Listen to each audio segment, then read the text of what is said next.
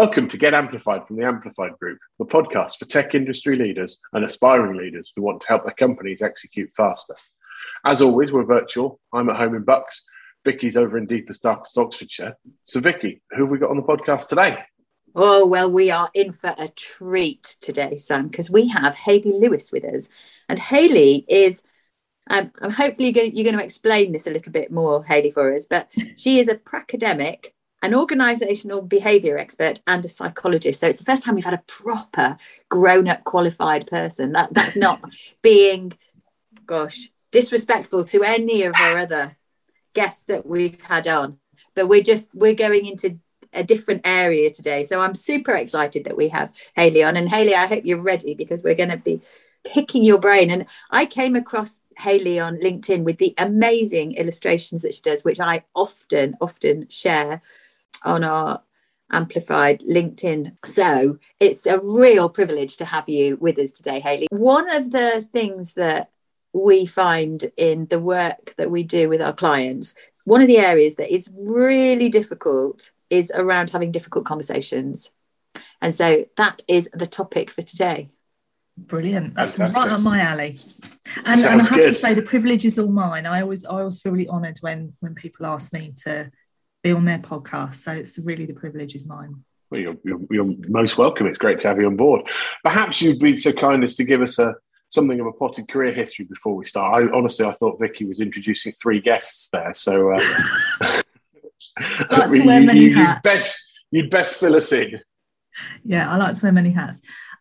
So I have worked as a psychologist. I've worked in the field of organisational and business psychology for 22 years. I did a variety of dead-end jobs after undergrad before then, like we all do, just to pay the rent. Very potted history. So I spent the early part of my career at the BBC as an in-house psychologist, working on culture change and leadership and management development, really cut my teeth there. I then pivoted into local government, and only intended to go into the public sector for a couple of years as part of my grand plan, and ended up falling completely in love with the sector, the fact that it's here to help the most vulnerable people in society, and ended up spending 11 years in local government and went into a variety of different roles. I think because of my background as a psychologist specialising in organisational performance and culture, it kind of set me up to go in a variety of leadership roles. 5 years ago, I set up my first business, Halo Psychology, and I work with all sorts of sectors. I primarily work with leadership teams on culture change, on leadership and management development programs, and high performance teams. So yeah, that's a very potted history. There's so much more I could say. Fantastic. Really interesting run. So why do you do what you do? Why do I do what I do? So to be completely honest, I actually fell into the field it was a kind of combination of accident and serendipity. I happened to be in the right place at the right time. My first degree, my major was history. And I always had visions of kind of being a historian, working in a museum, because I've always loved history. That didn't quite work out because there aren't many jobs like that. And then I was asked, so I was working at the BBC in a kind of an admin role, and I was asked to help out at some leadership team event in the Lake District. It was like a 3-day event. And on the last night, I happened to be sat next to the director of the team, and he asked me what I thought of the 3 days. Now, I'd had a couple of glasses of wine, I have to admit. And so I told him exactly what I thought. That I thought it was a waste of money. I couldn't see the outcomes that had been achieved. I mean, what a precocious 24-year-old. And on the way back from the Lake District, I thought, I'm going to get my P45. And actually what happened was my boss called me into the office and said, the director really liked what you had to say, thought you were really insightful, and we'd like to move you into the psychology team and help you develop as a psychologist, because we think you have something that would set you up for success in that kind of field.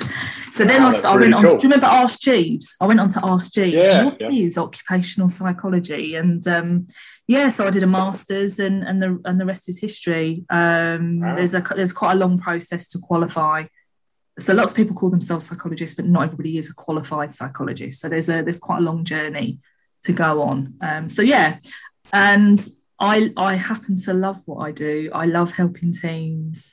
I love helping people become self-sufficient. I always see it as a failure on my part if I keep being called back in for the same issue.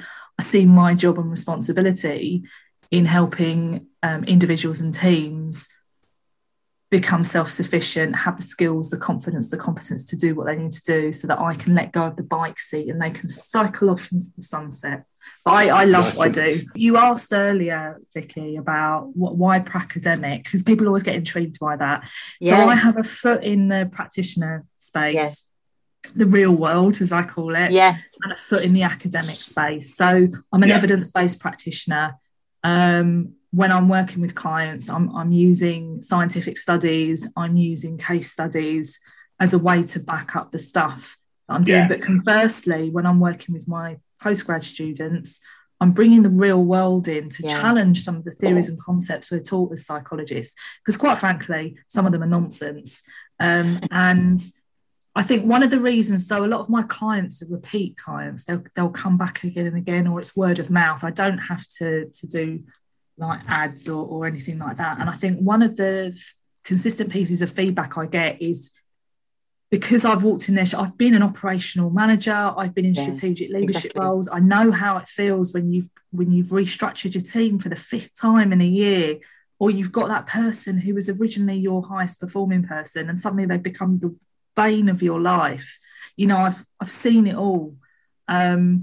And I've got the scars, but I also back it up with a deep scientific understanding of what makes people tick in the workplace. And I think people really respond to that. Interesting. No, that's cool. That mix of knowing the sort of the theory and and more than theory, I suppose, the research behind it, but mixing that with genuine real world experience has got to be quite powerful. Yeah, that was the word I was just thinking of. It's powerful. So it's fab that you're here. Thank you so much. Great. So today's conversation is about tough conversations. This is a very comfortable, easy, pleasant conversation. Vicky, you said a few times that that's one of the biggest challenges that you have in helping leaders. Now, this is bitter experience for me. When I first moved into a sort of a management and then a relatively sort of senior management role, I found this stuff really, really tough. Partly, I think, because I'd moved from being alongside people to being their boss. That's always a difficult thing. Secondly, I guess I didn't have any experience of it. And maybe I'm a little bit of a conflict avoider. So I didn't want to pull people up on stuff and have really difficult conversations. And then when I did, I think I probably went in all guns blazing and went in far, far, far too hard and pissed people off. So it took me quite a while to sort of learn a bit of a balance there. So maybe that's one of the reasons we find this so tough. But do other people find it tough, or is it just me? No, it's definitely not just you. In fact, just today, I've had a former client who I worked with. I did some team coaching with them a couple of years ago. It's a large charity. And they've come through today and said there's some conflict brewing between 2 members of my team. So one of the team managers and one of their direct reports. And I need to talk through with you how we help them. And this is part and parcel. I would say at least a few times a week, it comes up in a client conversation, either in a coaching session or it will come up in a workshop with managers, where the thing they worry about the most is the important conversation. That I try and change the language, because I often call them difficult conversations, but I have to catch myself, because I think when we use words like difficult or tough, we're immediately putting ourselves on high alert, like DEFCON 1. And I think by changing the language and calling them important conversations can in and of itself be a powerful way to reframe and kind of put us in a better space and be more prepared to have that conversation.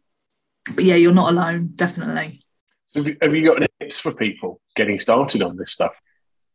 Tips to get started? Yeah, I think first and foremost, it starts with self-awareness. If you know this is something you you struggle with, you worry about, maybe you've had a bad experience and it's put you off, get some support. You know, that could be a coach, it could be a mentor, there could be someone in your organisation that you think is really good at this stuff. Ask them for some advice. So I think it starts with being honest with yourself. And if it is something you struggle with, get some help. The second thing is, if you are going to have the important conversation, the tough conversation, make sure you get a balance of logic and emotion. One of the things I see that can turn a tough conversation into a horrific one, like a car crash where somebody like me then ends up getting called in to try and sort it out, is where there's been a lack of evidence. And so the manager or the person heading up the conversation, they've built it up, and what comes out is just like hot lava, or just like, and another thing, and another thing, and another thing. It's almost like everything's built up into this pressure, but it's not backed up with specific examples. It ends up coming across as a personal attack then, doesn't it? Absolutely, and none of us like to be personally attacked, Yeah, right? of course we don't. Then you put somebody on the defensive and it just gets worse. Absolutely, and so don't be surprised if they either clam up, so you have fight, flight or freeze, which you'll know about.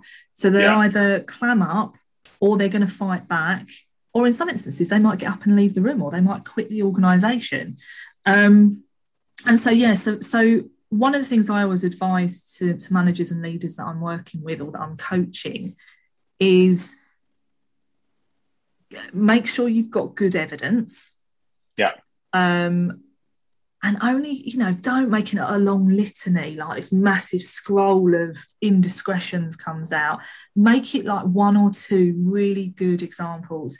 And then the third tip I'd give, which kind of balances out the evidence, is be open-minded, because you might have made all sorts of assumptions about the other person, about you don't necessarily know what's going on. You don't know what's going on in their personal life or whatever. Absolutely spot on. Yeah. Absolutely spot on. So one of the things that can make a huge difference is being in a compassionate leadership mode. So being open-minded and having a genuine spirit of inquiry and making it a 50-50 conversation, 50% you talking, 50% listening, and the responsibility for the success of the conversation is both of your responsibility. It doesn't just rest with you.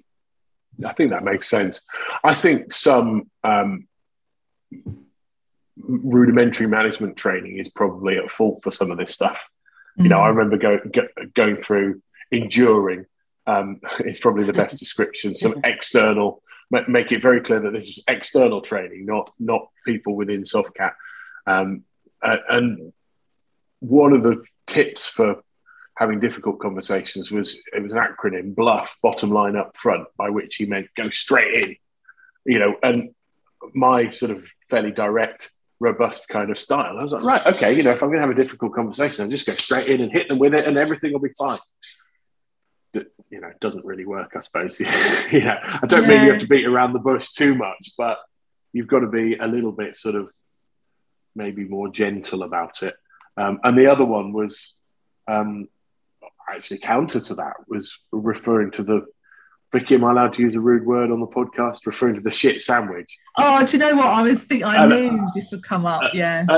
And it's just so horrible, You're really good at this, but you're goddamn awful at that. But you're great at this. And it's just such a see-through. People we know it doesn't work. And people don't react to that because I think it's inauthentic, and it's not having the cojones to tell them the truth. And I do think people value the truth and value appropriate feedback. You've just got to maybe be not aggressive, but and not even forceful. What's the sort of phrase I'm looking for? Is it straightforward but caring? Yeah, that's probably about right.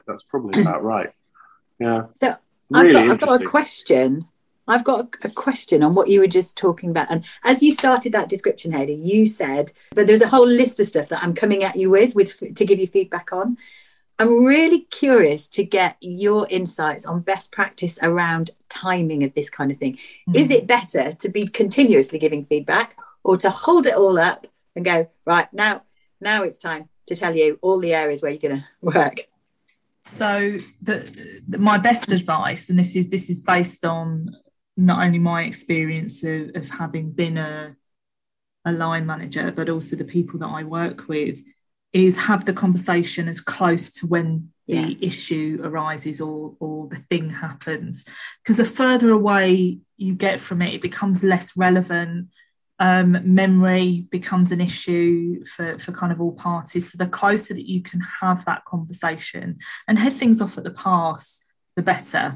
Yes. There's a balance, though. There's a balance because it feels like you're nitpicking all the time if you're constantly doing it, is it? Well, not so much that, but just because the timing is right for you to have the conversation doesn't mean the person's in the right headspace. So I always use the kind of the martini. I call it the martini approach to kind of having conversations and giving feedback. So right time, right place, right mindset. So anytime, any place, anywhere, but right place, right mindset.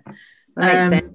And that's not just about you being in the right mindset, but the other person. So there's a sketch note that you might have seen.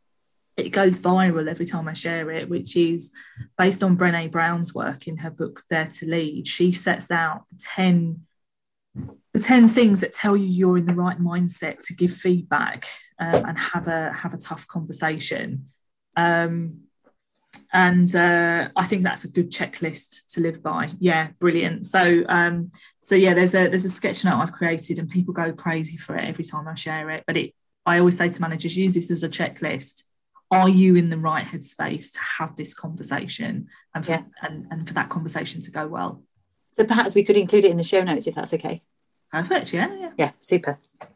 I'm really keen to learn about the framework that you're telling me about when we had the call earlier in the week. So there's a framework that I've taught hundreds of managers and leaders called Support Challenge Framework, and there's a free download on my website. There's a step-by-step guide that I've created. It kind of links to the work that Amy Edmondson has done on psychological safety, but it's based on this idea that when we get the right balance of support and challenge in a way that works for the other person, they're much more likely to feel energized and committed and safe. And when we feel psychologically safe, that means we're more likely to be creative and engage and communicate. But one of the most common traps that I see many managers and leaders fall into, and I include myself in this because we're all human, is when we're juggling so much, when we're so busy, what can end up happening is we default to the easiest thing to do. And often the easiest thing for us to do is to manage people in the way that we like to be or want to be managed. But every human is different. And so what can end up happening is we are too challenging for someone and they feel we're not giving them enough support. And that puts them in what we call the high stress zone. And if a person is there all the time, that can then end up leading to acute stress, which leads to all sorts of health and mental issues and subsequently burnout, meaning that they could leave the organisation. And in some instances, as I think we saw from a case earlier this year, can never work again. That's like an extreme example. You've then got the other extreme where maybe the person feels that you're giving too much support, you're wrapping them in cotton wool and you're not actually challenging enough. And we all need a degree of challenge to do our best work. And when you're in that space, we call that the high comfort zone. It's like being wrapped. It's like that Lemsip advert, a wonderful hug in a mug. And we call that the rust out zone because the person, your direct report, starts losing their skills and knowledge because you're not challenging or pushing them enough. And then you have what we call the apathetic zone, where there's just very little of anything. It's a bit meh. And often what I see there, I've only come across one case in my career where there was a whole team in the apathetic zone. There was very little to no support, very little to no challenge. And that's because the head, the boss, had burnt out. They were in the burnout, so they had nothing left to give. And so this framework, I've created some statements for people to work through on a one-to-one basis with each direct report. And the point I make in the guide is it should be a two-way conversation. It's not just about you as the manager understanding what kind of support the person needs and what what's the best way to challenge them in a way that means they won't get defensive. They need to know how you as the manager can be challenged. They need to know the rules of the game for that. It keeps them safe. And they need to understand how you want to be supported as well. So I'm always really careful to say to the people that I work with, this has to be a two-way conversation and it shouldn't be a one-off. So a bit like the David Brent thing, you go on a training course, you get super excited, you go back and you do it to everyone and then you never do it again. And what I say to managers, if you're going to use the support challenge framework, make sure you're using it a few times a year. Because things change for someone. Someone might need less support or support in certain ways, and then something's going on for them and they need something different from you. But if you're not facilitating that conversation, how the hell are you going to know? That's really, really fascinating. There endeth the sermon. No, it's really fascinating. Where you started describing those zones, when we had that first conversation about, I told you about Beacon Force. That's what it does. It knows what zones to put you in based on the questions that you answer. So it just reminded me, I haven't sent you the link to it to have a look at. So Beacon Force, if any of you guys are listening, I am going to follow up, I promise. But the tool that you've got, so in prepping for this, I was thinking about two different types of conversation. So there's the conversation where you are having a robust discussion about an idea, or you're trying to take a new objective and you're brainstorming in that, and you've got robust discussion there. So that's one piece. But then the other is when somebody hasn't done something, or it's holding them accountable. And it's absolutely unbelievable. All the tech scale ups that we're working with at the minute, the number one thing they want to address is accountability. And everybody wants to jump straight to accountability. These are sales organizations. They all want to jump to accountability. And we know that you can't jump to accountability, that you need to start with trust, and people need to hear that they feel like they've been heard, and then gain commitment to be able to do the accountability piece. But actually, then let's imagine it's a perfect world and all the trust is in place and everybody feels like they've been heard and they're all committed and they've got complete clarity to what they're being held accountable for, but they still haven't done what you need. Then you've got a right to hold them accountable. That's a totally different type of conversation, isn't it, to the talking about a purpose, because it's more personal. And that's where this framework comes in. Have I got that right? Yeah, you have. The thing you've just made me think of around accountability, it's a really interesting one, and I'm sure you find this in the work that you do as well. It can be another easy trap for a leader to fall into when they're thinking about and they want their team members to be more accountable. They put all the emphasis on the team, on the behaviours that they need to display and the things they need to do. But the leader is part of the equation as well. And you better be really sure that your behaviour as the leader and what you are role modelling marries with your expectations of accountability. Because one of the things that I see happen with some of the organisations and teams that I work with is the leader will say to me, oh, my team's not accountable enough. And when I go in, back in the olden days when I used to go to places, but when I observe team conversations and project meetings and so on and so forth, what I see is a leader who's micromanaging.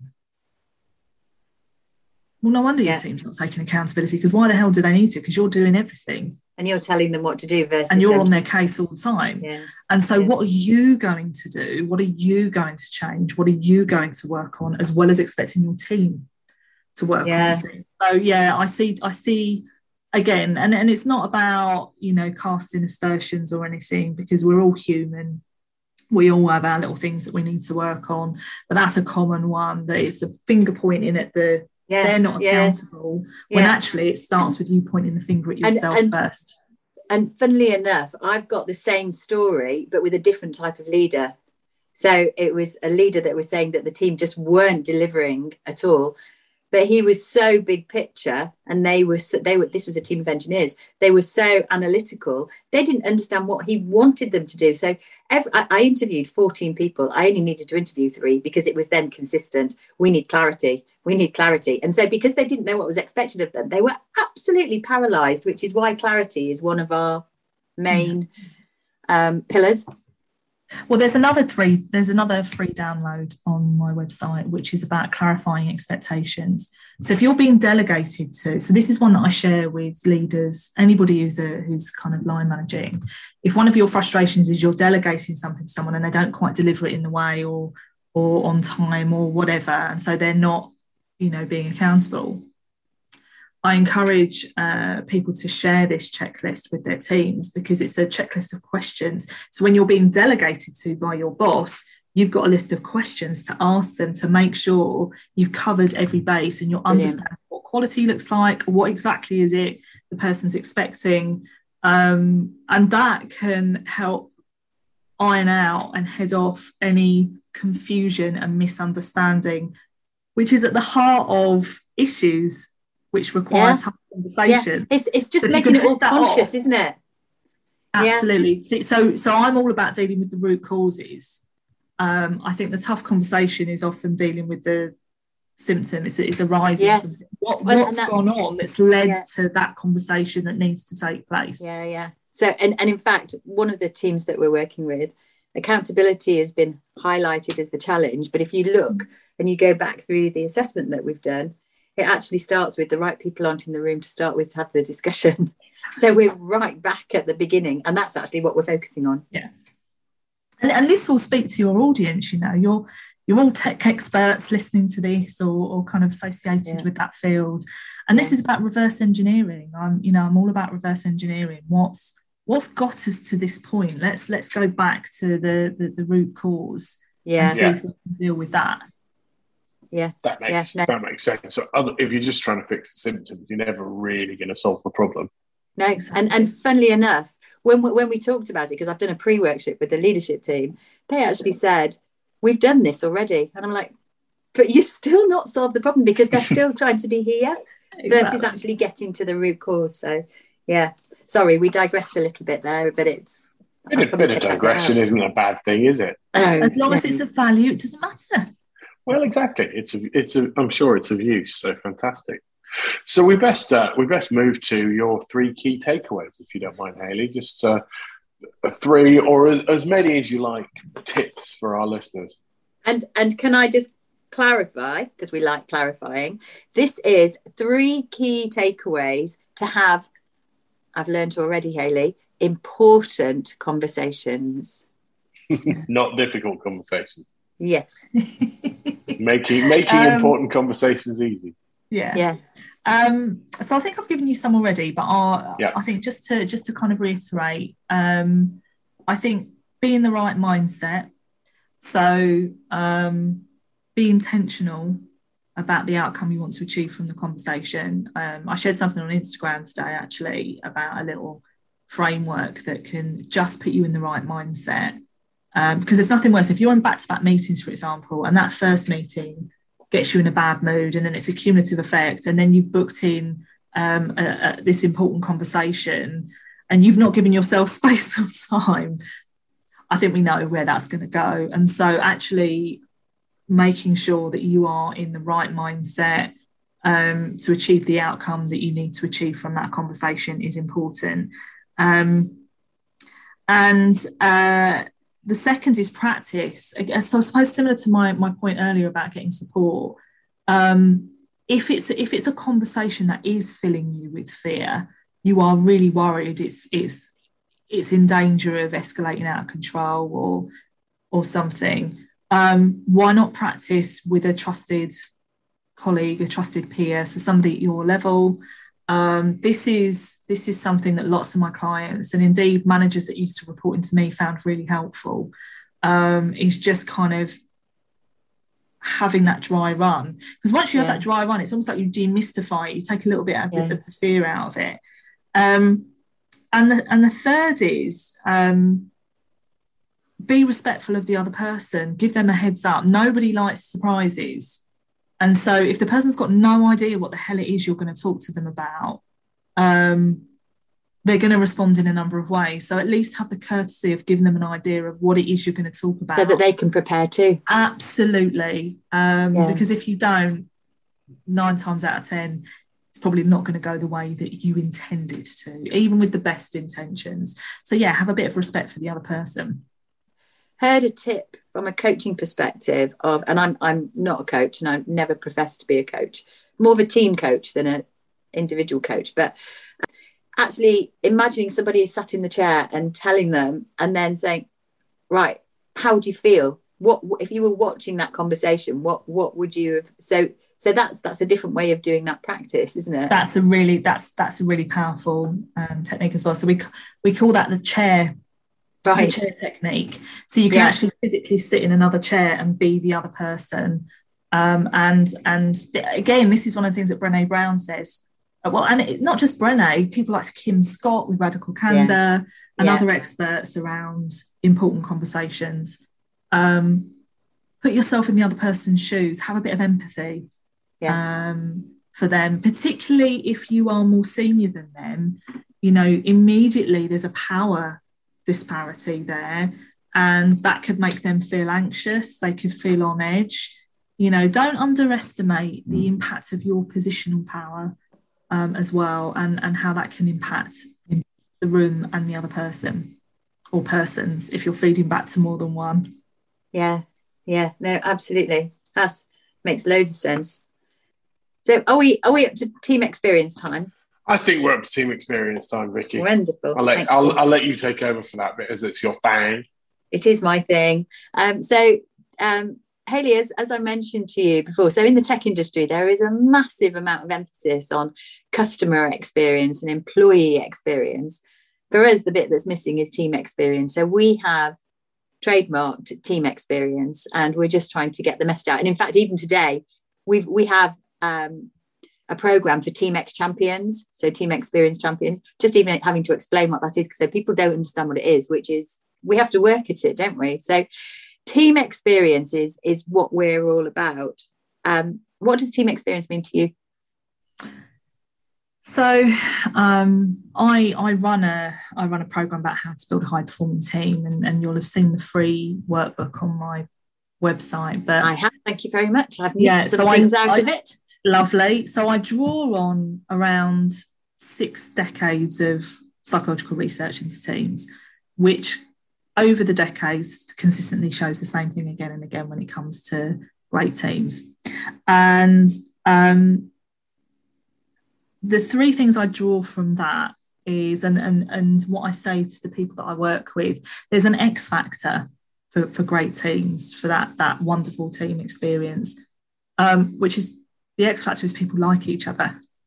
And you can't always account for that.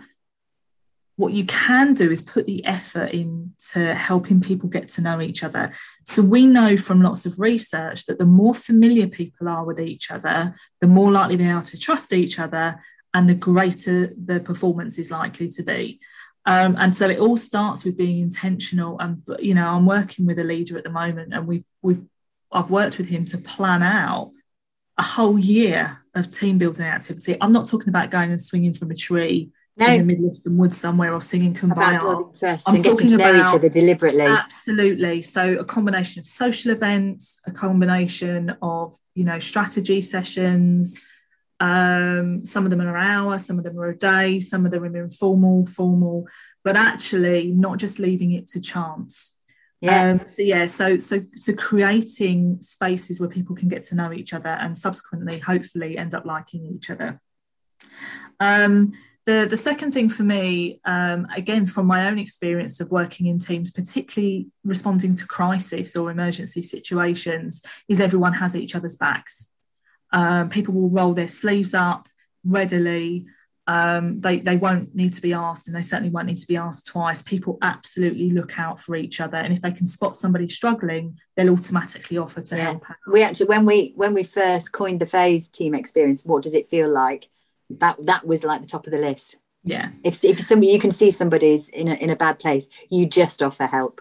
Absolutely. And then the third and final one that I would say is everyone has skin in the game. Everyone owns the success of the team. It doesn't just sit with the team leader. Yeah, it's collective. Okay? Everybody is invested in the team's reputation, in the team doing well. And that will look slightly different for each person. You know, not everybody's going to be this cheerleader, like, whoa.